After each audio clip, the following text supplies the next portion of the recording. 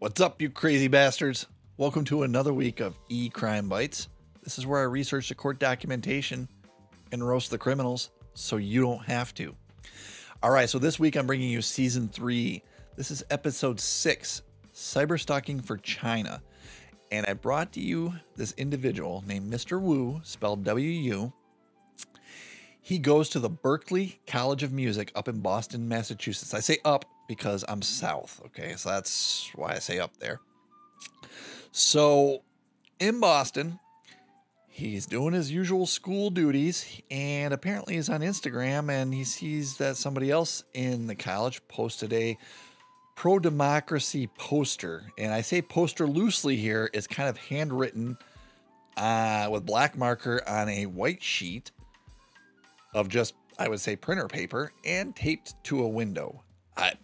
You would probably not notice it if you walked by it and it was in a store window. Not to say it's not important, victim. It is definitely important. But for the scheme of things, Mr. Wu could have just walked by and not seen it, is what I'm saying here. Like, he didn't have to spend any time on this. But he spent a ton of time on it because he saw it on Instagram and apparently probably in real life.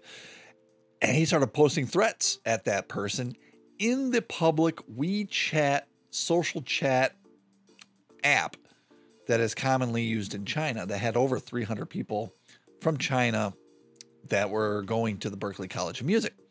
Started posting things about, I'm going to cut your hands off, bastard, and all this other stuff. And just got really, really personal, okay? And I'm not even going to bring you what he said, okay? Listen, if you want to know what he said, you got to back up and watch act number 1. And I'm going to put a link here that I usually put on YouTube all the time so you can back up and watch the previous act. But if you're going to plow on, I'm going to continue on with my synopsis here. So Wu is threatening her in WeChat, and I don't know, maybe at some point she's like, oh, maybe he just had a bad day. No, threatens again. And then he threatens over Instagram. And then he threatens over email directly to her. All these communications being interstate communications, so the federal government can get involved at this point. And they do. Because there are two important things that happen prior. There's this one point where Berklee does an investigation and Wu's on the record with, yeah, I cyberstalked this woman, hated her because she didn't like China. That was his reasoning. So he's on the record there. And then the victim went to court, took him to court for a temporary restraining order. And he went to court on the record and said, yep, threatened her, hated her. She really hated China, so therefore I hated her.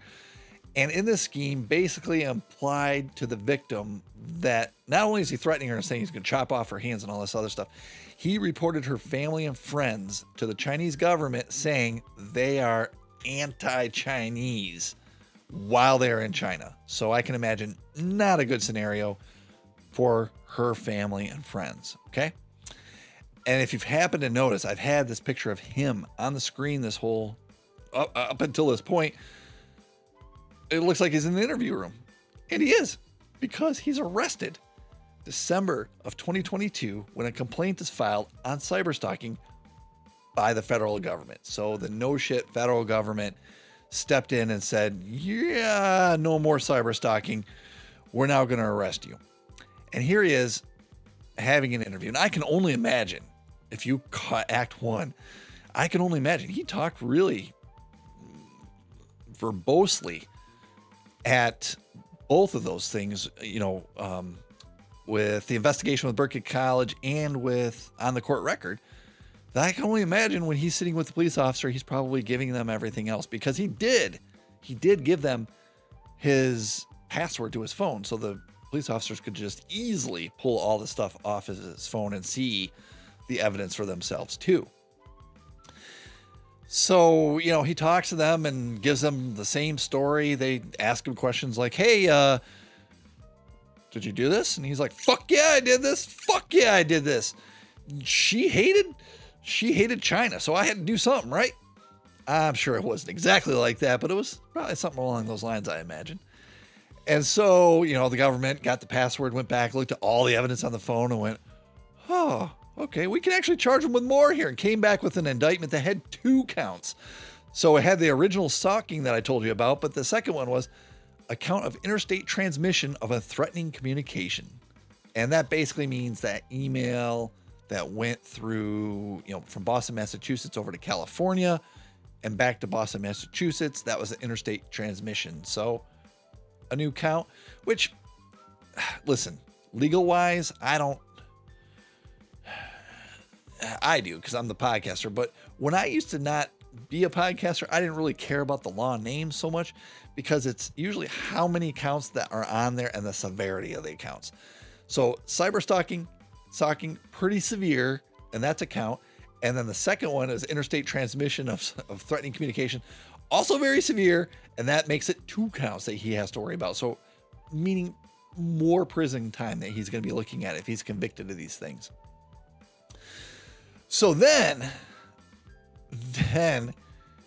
when he's arrested, Wu's probably like, oh, fuck.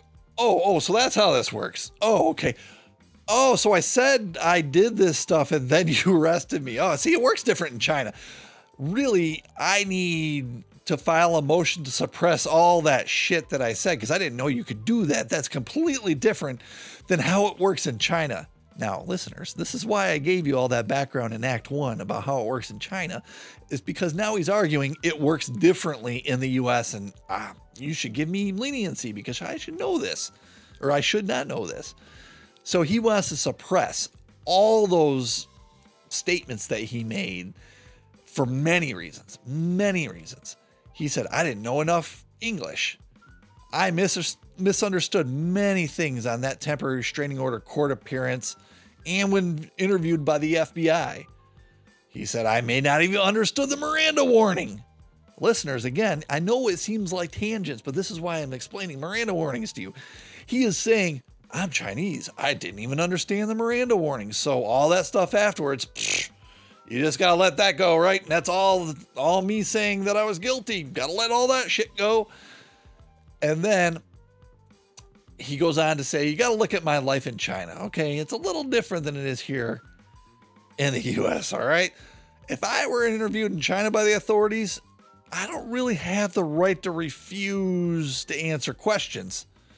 I really should have refused to answer your questions. I know. I understand that. I understand that now. That's why I'm doing the motion to suppress. Trust me, I understand that now.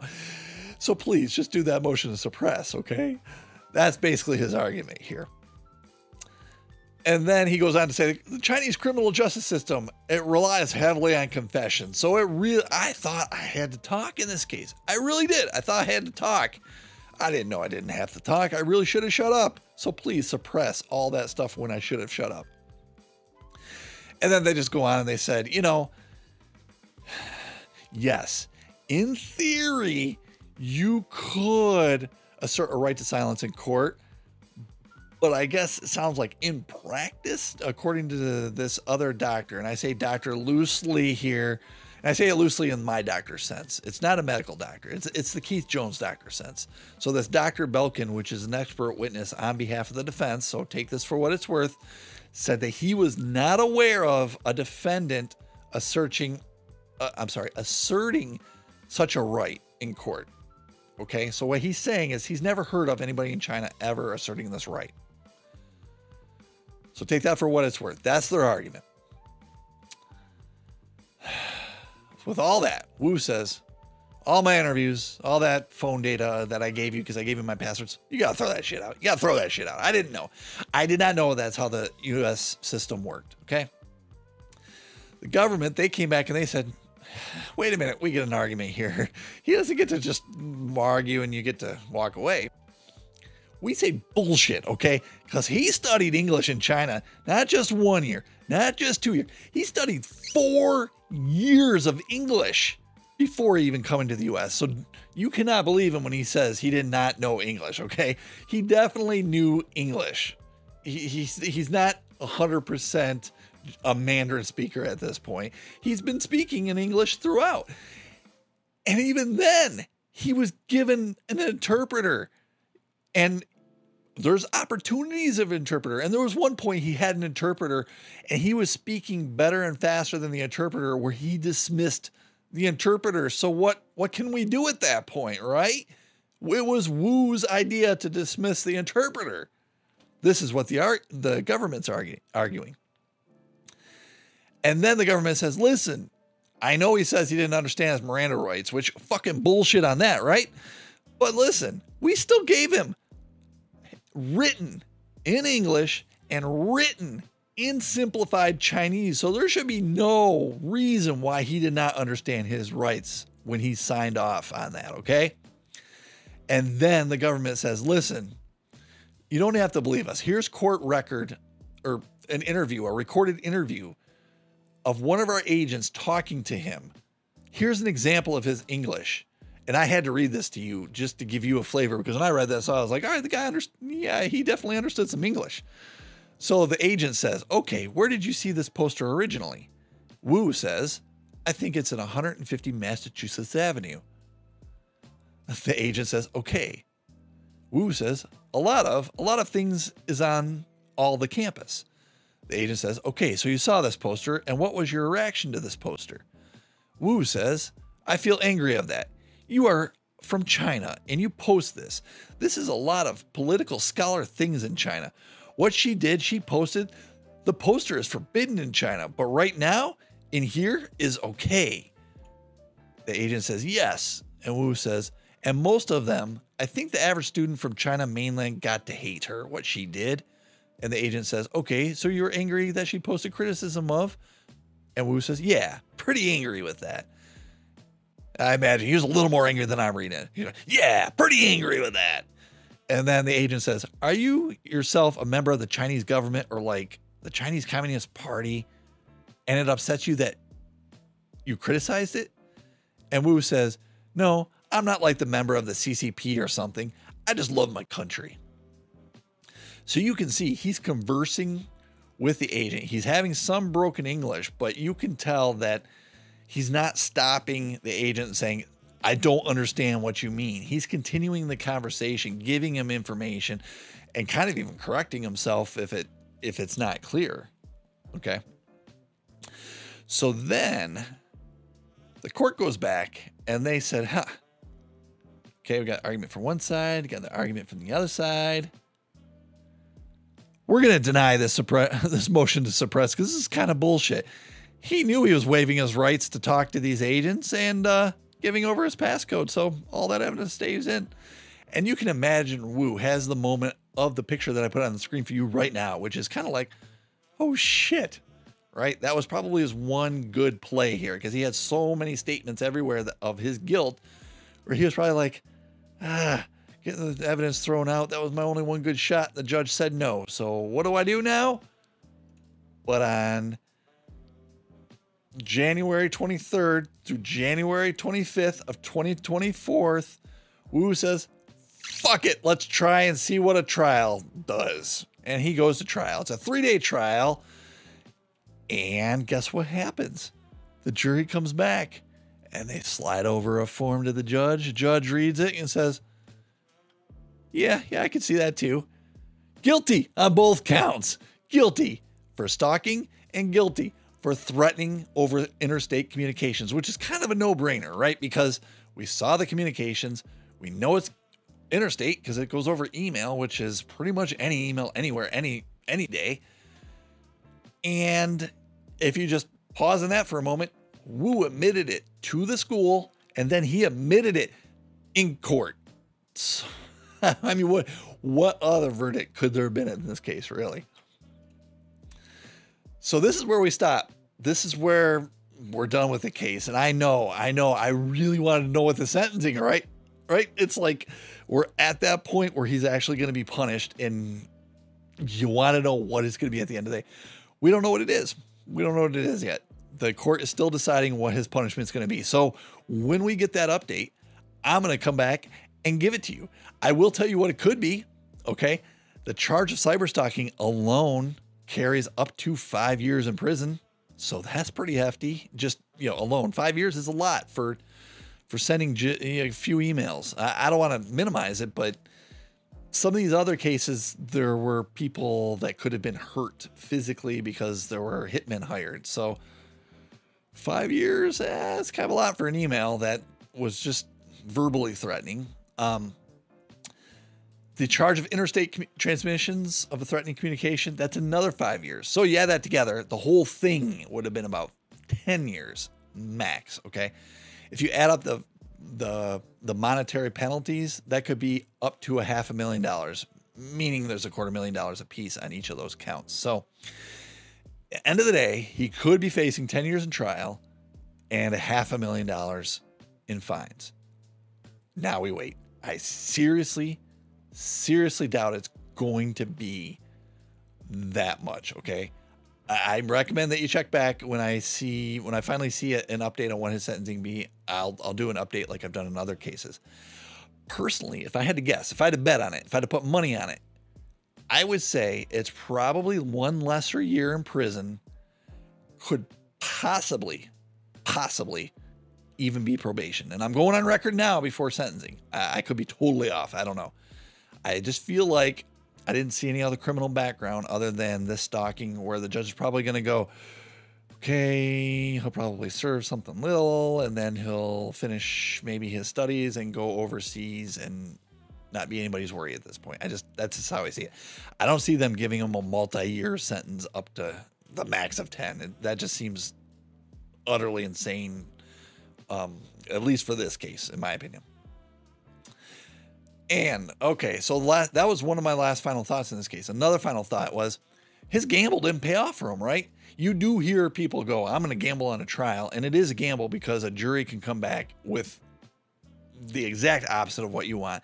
They could have a bad day. Somebody could be having a headache and say, I want to fucking get out of here, and do that. So you really don't know what a jury's going to come back with. And in this case, it came back with the exact opposite of what Wu wanted. He had 2 counts, right? I mean, it was kind of like the game for the Super Bowl. All I wanted was the Detroit Lions to win and the Baltimore Ravens to win, and they both lost. And in this case, Wu lost on both of his counts too. So, all right. I don't know why he chose to go for it. Maybe it was his only choice. Maybe it was like, what am I going to do? Plead guilty to 2 counts or go to trial? And he went to trial and he found guilty in 2 counts. So he didn't really have much to lose. Now, the most important final thought here is just maybe a precautionary tale. I don't know how you want to look at this, but giving statements in a civil case or in an investigation of any sort can definitely be used against you in a criminal trial. So the temporary restraining order and the court statements were used against him. The Berkeley school investigation used against him. I saw it in the court records. He tried to argue against having it used against him, and the court said, nope, we're using it against you. And I think that's what factored into him being guilty at the end of the day of the 2 counts. Okay.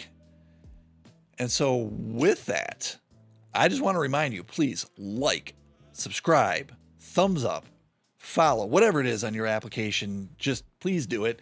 I try not to ask of money. Don't send me money. Don't go buy things. Just those things, they help spread this video to other people. It just spreads the viewership and it helps me out immensely, and I appreciate it so much. So if there's anything you can do, please just do that. Just do that click for me. And with that out of the way, let me preview next week. Next week, I have season 3, episode 7, which is Trick Bot Malware author Vladimir Dunaev. Okay, and that's spelled Dunaev. All right. This is going to be an interesting case. This is one of those things that popped up on my radar, and I said, this is a big enough case. I think we should put some time into this and maybe spend a little more on the technical side of malware, because a lot of these cases I've been bringing you have been cyberstalking or, maybe theft of Bitcoin. And it has been there has been a lot of technical tools behind the scene used in the crime other than just generic things that everybody uses. So we're going to talk about malware. We're going to talk about what malware can do, why it's bad, and the fact that people write it behind the scenes. Some people are paid to write them, and some people make money off of like ransomware malware, where they infect your computer and lock up all your files and hope that you'll pay them some huge amount of money to get access to your files back. That's all the same thing. So we're going to talk about those technical things and then just wrap it up in a true crime story like I always do. So I hope to see you back then. All right. Thanks. Bye.